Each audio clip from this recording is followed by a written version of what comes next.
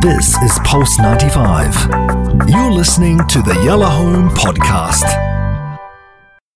The world could experience another pandemic and governments are dangerously unprepared. This is what the Red Cross... This is not me saying. This is could not will. This is the Red Cross saying.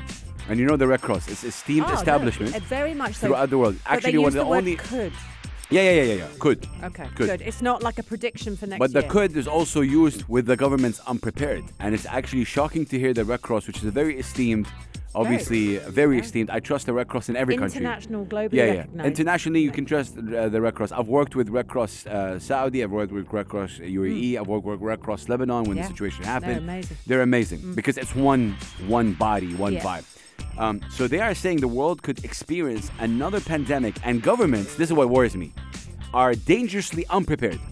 It goes on. More than 6.5 million have passed away from COVID-19 during 3 years of the pandemic. Yeah. We know that, which devastated many of the international community, economic-wise, and of course the health sector. However, state systems are still severely lacking a strong response to tackle such crisis.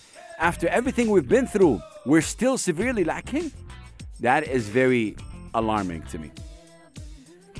And the reason they go on, I'll tell you. Tell me. They say, as the time of writing this piece, all countries remain dangerously unprepared for future outbreaks.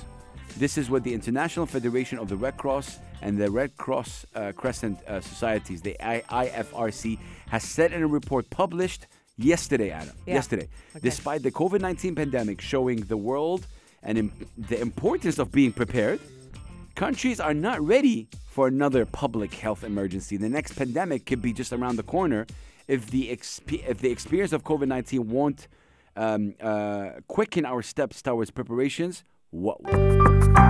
This is Pulse 95. Tune in live every weekday from 5 p.m.